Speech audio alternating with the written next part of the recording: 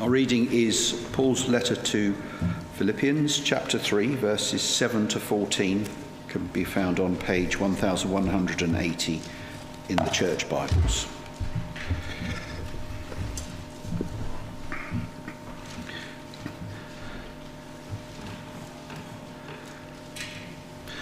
But whatever were gains to me, I now consider loss for the sake of Christ.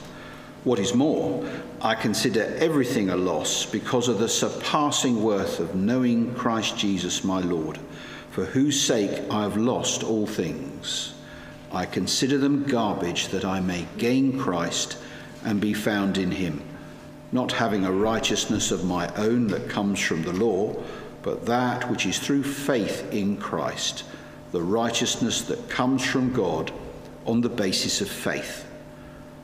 I want to know Christ, yes, to know the power of his resurrection and participation in his sufferings, becoming like him in his death, and so somehow attaining to the resurrection from the dead.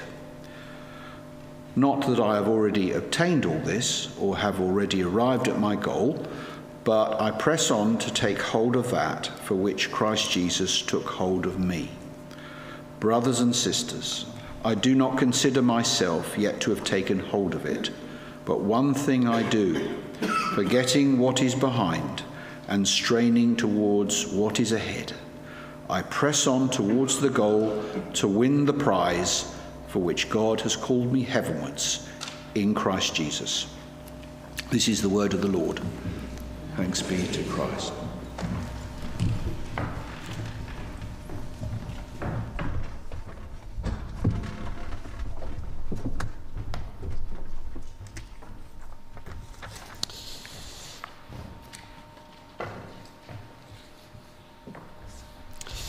Good. Well, do keep that passage open in front of you in Philippians chapter 3.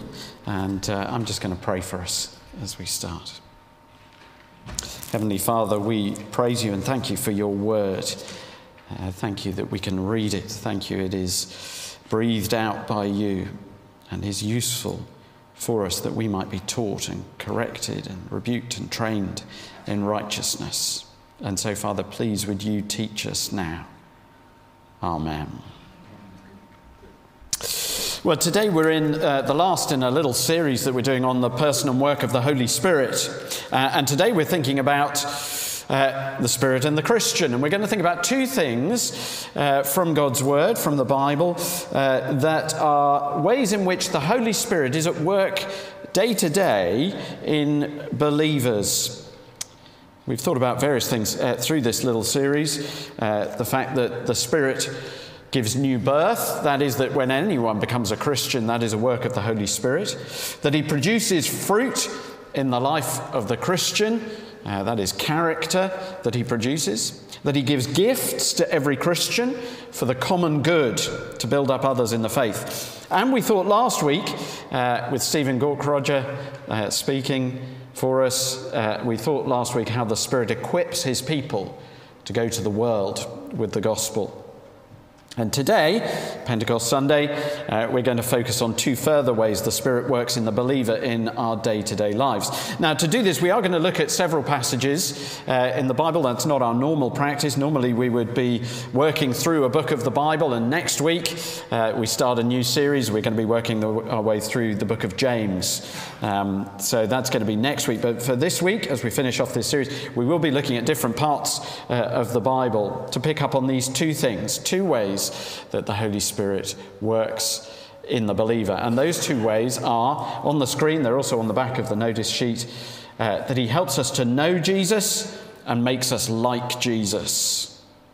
Helps us to know Jesus, makes us like Jesus. So we're going to think about those two things. And the first one first helps us to know Jesus.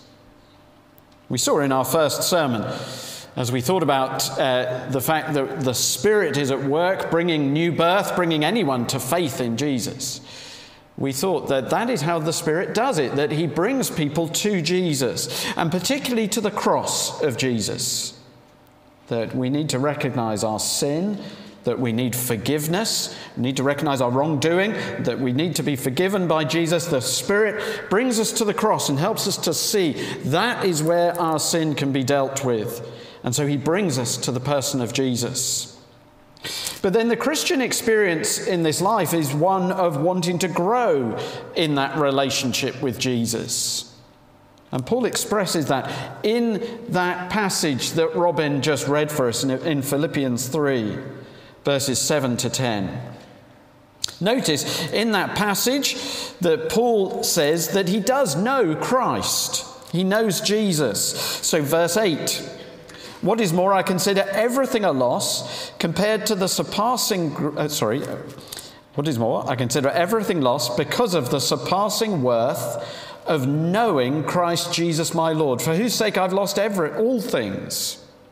I consider them garbage that I may gain Christ. So what's Paul saying there? He is saying he has come to know Christ. And he realizes that Christ Jesus is worth more than anything in this world. There were other things that he lived for beforehand. But now, having come to know Christ, he sees that all other things are garbage, are rubbish, compared to the surpassing greatness of knowing Christ Jesus. And so he delights in knowing Jesus, but he also wants to know Christ. Did you notice that in verse 10? He says, I want to know Christ. Now you think, Paul, which is it? Do you know Christ or do you want to know Christ? And the answer is both. He knows Christ. He knows Christ is worth more than anything. And he wants to know Christ. And that clearly isn't just he wants to know more about Christ.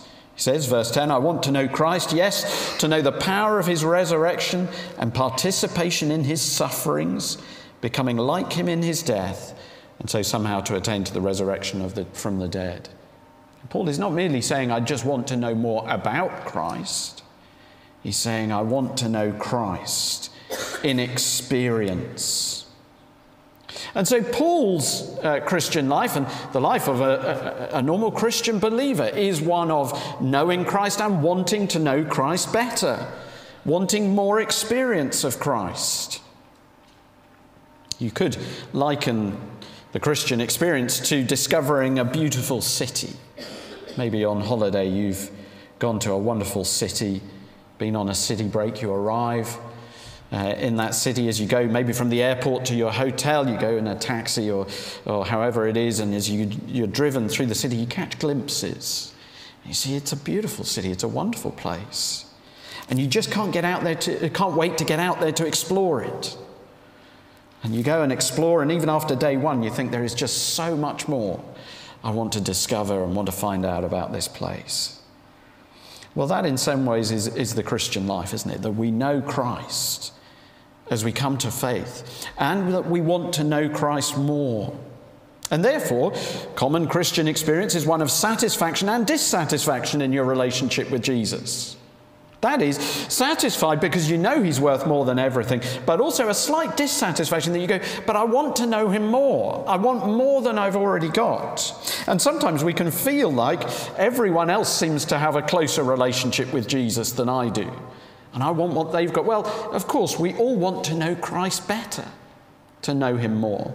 And it is a work of the Spirit for us to know God and know Jesus better.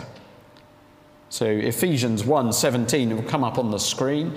This was Paul's prayer, one of Paul's prayers for the Ephesians.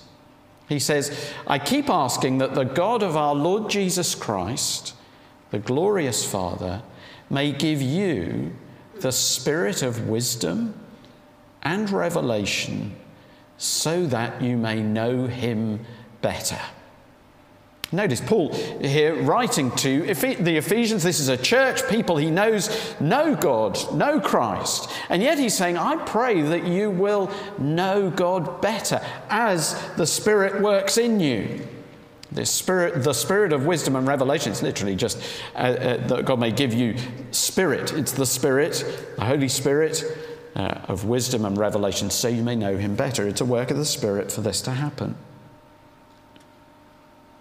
So here is an ongoing work of the Holy Spirit in the life of the believer that we would know Jesus better. Now, it's worth asking, how does the Spirit do this in us? He uses his word, his Spirit-breathed word, that we might know Christ better. But how does he do it? Well, that's where it's worth looking back in the Bible to see how God has done this for saints in the past. How is it that those in the Bible got to know God better?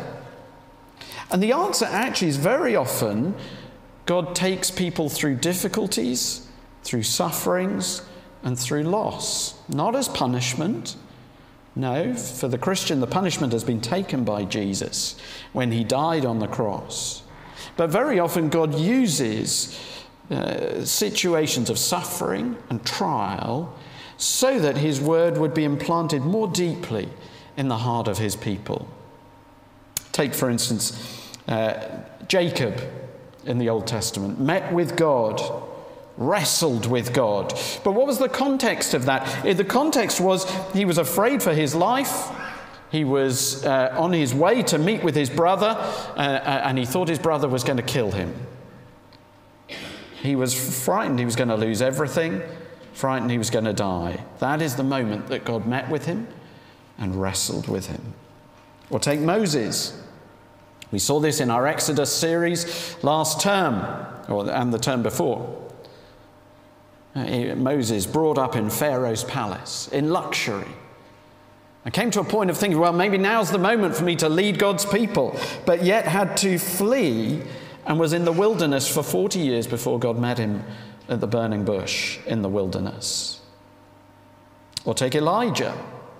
Meets with God when he is running for his life and is so depressed he wants God to take his life.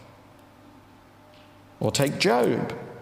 Meets God when he has lost absolutely everything and is left sitting on an ash heap. Now, God can and does use joyful times as well as times of suffering. And it isn't that suffering in and of itself means we know God better, but rather it seems the suffering and trials God takes us through are there to remove things that otherwise, things that have become the foundation of our lives. So he removes those things so that we can see that actually the foundation needs to be Jesus. And that Jesus is the surest, greatest, most delightful foundation that we can have. And so that those truths in God's word about him being a refuge and strength, a strong tower, can really sink into our hearts.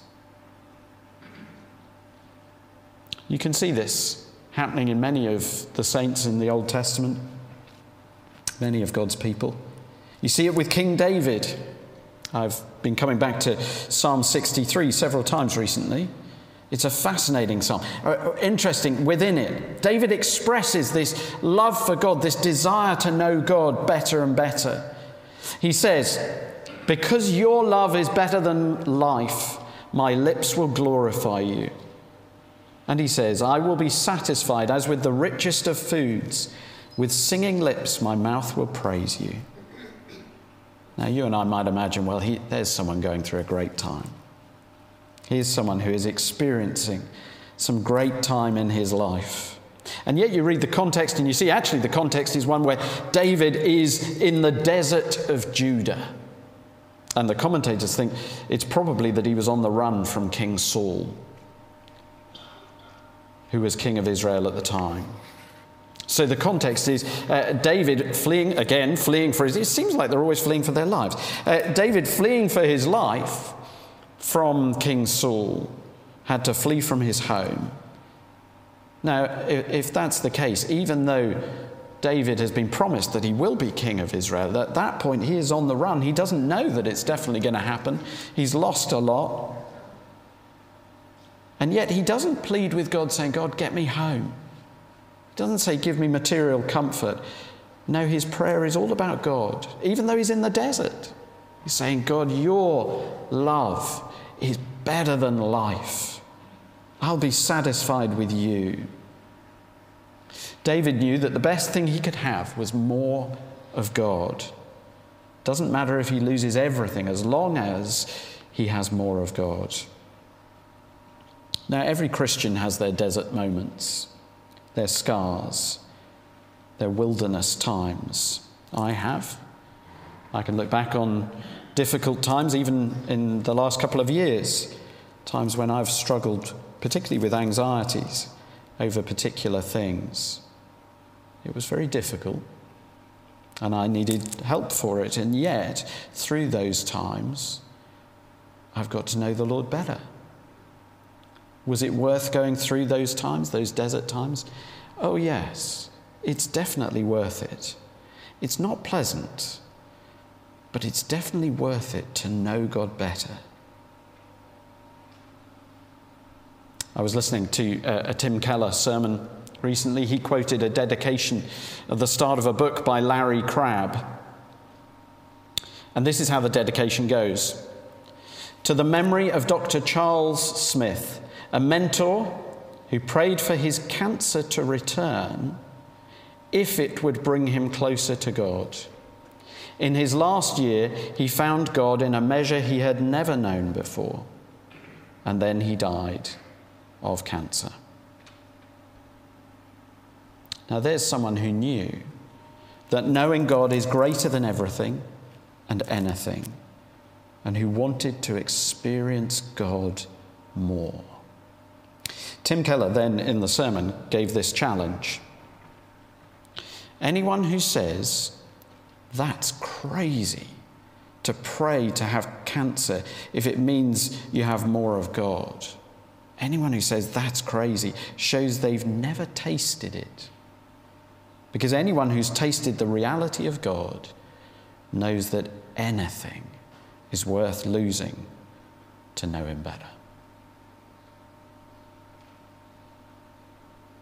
I wonder if you know that taste of knowing God, the delight of knowing him and the yearning to know him more. It is, as we've seen, a work of the Spirit that we would come to know God better and better. And therefore, if you are struggling right now, and I know there are members in our church family who are struggling, pray that through those sufferings, through those difficulties, you would come to know God better, because there is nothing greater. Pray along with David that to know God's love is better than life. And we need to pray for one another, that God would give us a spirit of revelation, that we would know him better. And as we look to the future as a church, we don't need to be afraid. We don't know what the future holds for us in terms of Church of England, how things are going to go. We've no idea. There could be hard times ahead. There could be changes. Who knows? The Lord knows. But the thing to pray is that we as a church family would know God more, whatever comes, because that will be better, far better than anything else. So let's pray that for one another, for us as a church. Second, the Holy Spirit in his day-to-day work in us. So he helps us to know Jesus, and second, makes us like Jesus. We know that God's purpose is that we become more like Christ. We know that from Romans 8. I've not put the verses on the screen, but we know that that is his purpose for all his people, that in all things he works for our good, to make us more like Jesus. And his Spirit is at work in us to achieve that purpose. We looked at Galatians 5 before, and we're going to look at it again. Actually, the verses are on the screen. John Newell preached on the fruit of the Spirit for us, very helpful, helping us think what the fruit is that the Spirit brings in our lives. But it's worth going back to that passage again, just to pick up one further point from it, about what that then means in our lives, because it isn't plain sailing. So Galatians 5, 16 to 17 on the screen there. Let me read those for us. It says, "So I say, live by the Spirit, and you will not gratify the desires of the flesh. For the flesh desires what is contrary to the Spirit, and the Spirit what is contrary to the flesh. They are in conflict with each other, so that you are not to do whatever you want. That is saying, within the Christian, within every Christian, there is the Spirit of God and there is the flesh, or as it's sometimes called elsewhere, the sinful nature.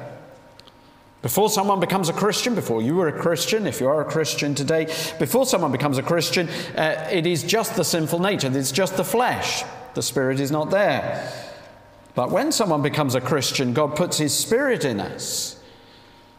And therefore, both are there. And that then means there is a conflict going on. Do you see in those verses? It says there is a conflict within the Christian. Because the Spirit and the flesh want opposite things. Verse 17 in there says that the flesh desires what is contrary to the Spirit, and the Spirit what is contrary to the flesh. They're in conflict with each other. Now we need to take that on board, don't we? That means the normal Christian experience is one of being torn apart, in a way. You're like a person with two dogs, each on a lead, you're holding both, and they are pulling you in opposite directions. Be aware of that. You know there are times when your desires inside you are the exact opposite of what the Bible says. Are you aware of that?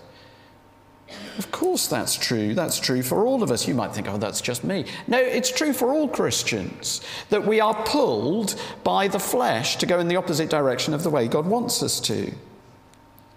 There'll be times where you want to be just self-indulgent, self-centered. When you want to say, just this once in life, I am going to do what I want to do. I'm going to indulge my desires. And furthermore, others around me had better do what I want. And serving others can take a back seat this time. I just want to do the things I want to do, watch the things I want to watch, get angry with those who annoy me, spend my money on me, and do what I want. Every Christian has those desires. Maybe different in each of us. But we all have the flesh. That's what Paul's saying. And yet, the Christian has God's Spirit as well, wanting the exact opposite. Saying to you, through his word, you're a child of God, bought by the blood of Jesus, forgiven through the cross, adopted at great cost, and therefore live out who you are, a child of God, sacrifice for others, love others as God has loved you. And that battle is going on inside each one of us. And therefore, someone with the Spirit inside them is in a battle. Paul says the flesh and the Spirit are in conflict. And therefore it should be encouraging to you when you experience that fight, that pull. Our tendency is to think when we're tempted to go our own way rather than God's way, our temptation is to think, I'm struggling, I'm not coping, I'm not a very good Christian. Paul is saying that is exactly the Christian experience. So in some ways it's encouraging when you're feeling torn. I watched a clip of Jackie Hills Perry. We watched a video of her speaking at the Lent course that we did. I was watching another one of hers where she talks about exactly this, about the fight within Christians. And she relayed a story from when she'd just become a Christian. So she's an American lady. She worked at a Wendy's fast food restaurant in America. And she explained that working at that Wendy's, there was a way whereby if someone paid with a $20 bill, there was some way whereby she could do something and end up stealing that $20. And she knew she could do it. She then became a Christian, and 2 days after she became a Christian, there was an opportunity to steal that $20. And she knew she wouldn't get caught. And she says, for the first time in my life, I hesitated. And she says it wasn't for fear of getting caught, but because for the first time she was aware God was watching her. And she says it wasn't a fear that he would send her to hell, but a realization he wants better for me. She said she'd never had that tension in her body And she said, actually, that's encouraging because it shows God's Spirit is at work. When the Spirit is given to us, when we become a Christian, a battle begins. And so the Christian experience is a fight. And yet the Spirit doesn't merely set up that fight, he also empowers us to fight it. Romans 8:12-13, which is going to come up on the screen. Therefore, brothers and sisters, we have an obligation, but it is not to the flesh to live according to it. For if you live according to the flesh, you will die. But if by the Spirit you put to death the misdeeds of the body, you will live. Now just notice that last bit of that. If by the Spirit you put to death the misdeeds of the body. The Spirit is in you to help you fight that battle. He doesn't just set up the fight and like the referee in the middle of the ring go ding ding round one and it's you versus the flesh. No, the Spirit is in you to help you fight against sin and to put sin to death. And that is important. Sometimes we feel like the battle is incredibly unfair. The desires of the flesh are so strong, and we mess up frequently, and yet we can be unaware that God has given us his Spirit, and by him we can fight and put sin to death.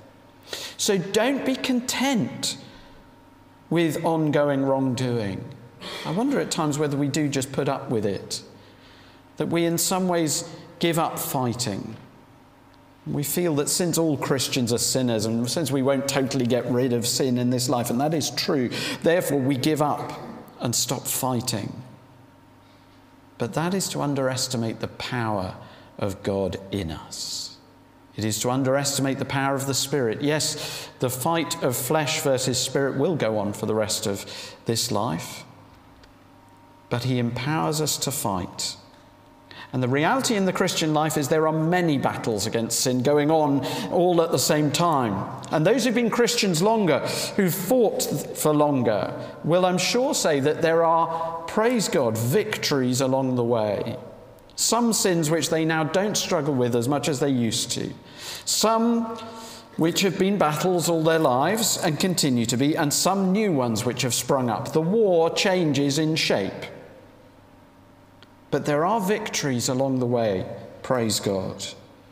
So rejoice that the Spirit helps us in the victories, and pray that he would strengthen us in the battles. So there we go. Two things, briefly, that we have looked at, that we pray for, and that the Spirit works in us day by day, that we would know Jesus better and that we would become more like Jesus. Neither is simple, but both are glorious. And although we will achieve neither perfectly in this life, be aware the end destination is certain for both knowing Jesus and becoming like him. Because we're promised that though we know God genuinely now, the future is glorious. 1 Corinthians 13 verse 12 says, we see only a reflection in a mirror. Then we shall see face to face. Now I know in part, then I shall know fully, even as I am fully known. So in this life we know God, but we will know him better. We will know him fully. And in this life we're gradually being made more like Jesus, but then in the future we will be transformed, totally transformed, all sin removed. So the end result is certain, perfect knowledge of God, perfect likeness of Christ. And so we look forward to that and pray that the Lord will work both more in us now, that more and more we would know Jesus because there is nothing better, and more we would become like him because there is nothing more worthwhile. And so let us pray. Heavenly Father, we pray, please, that you would help us to know you better.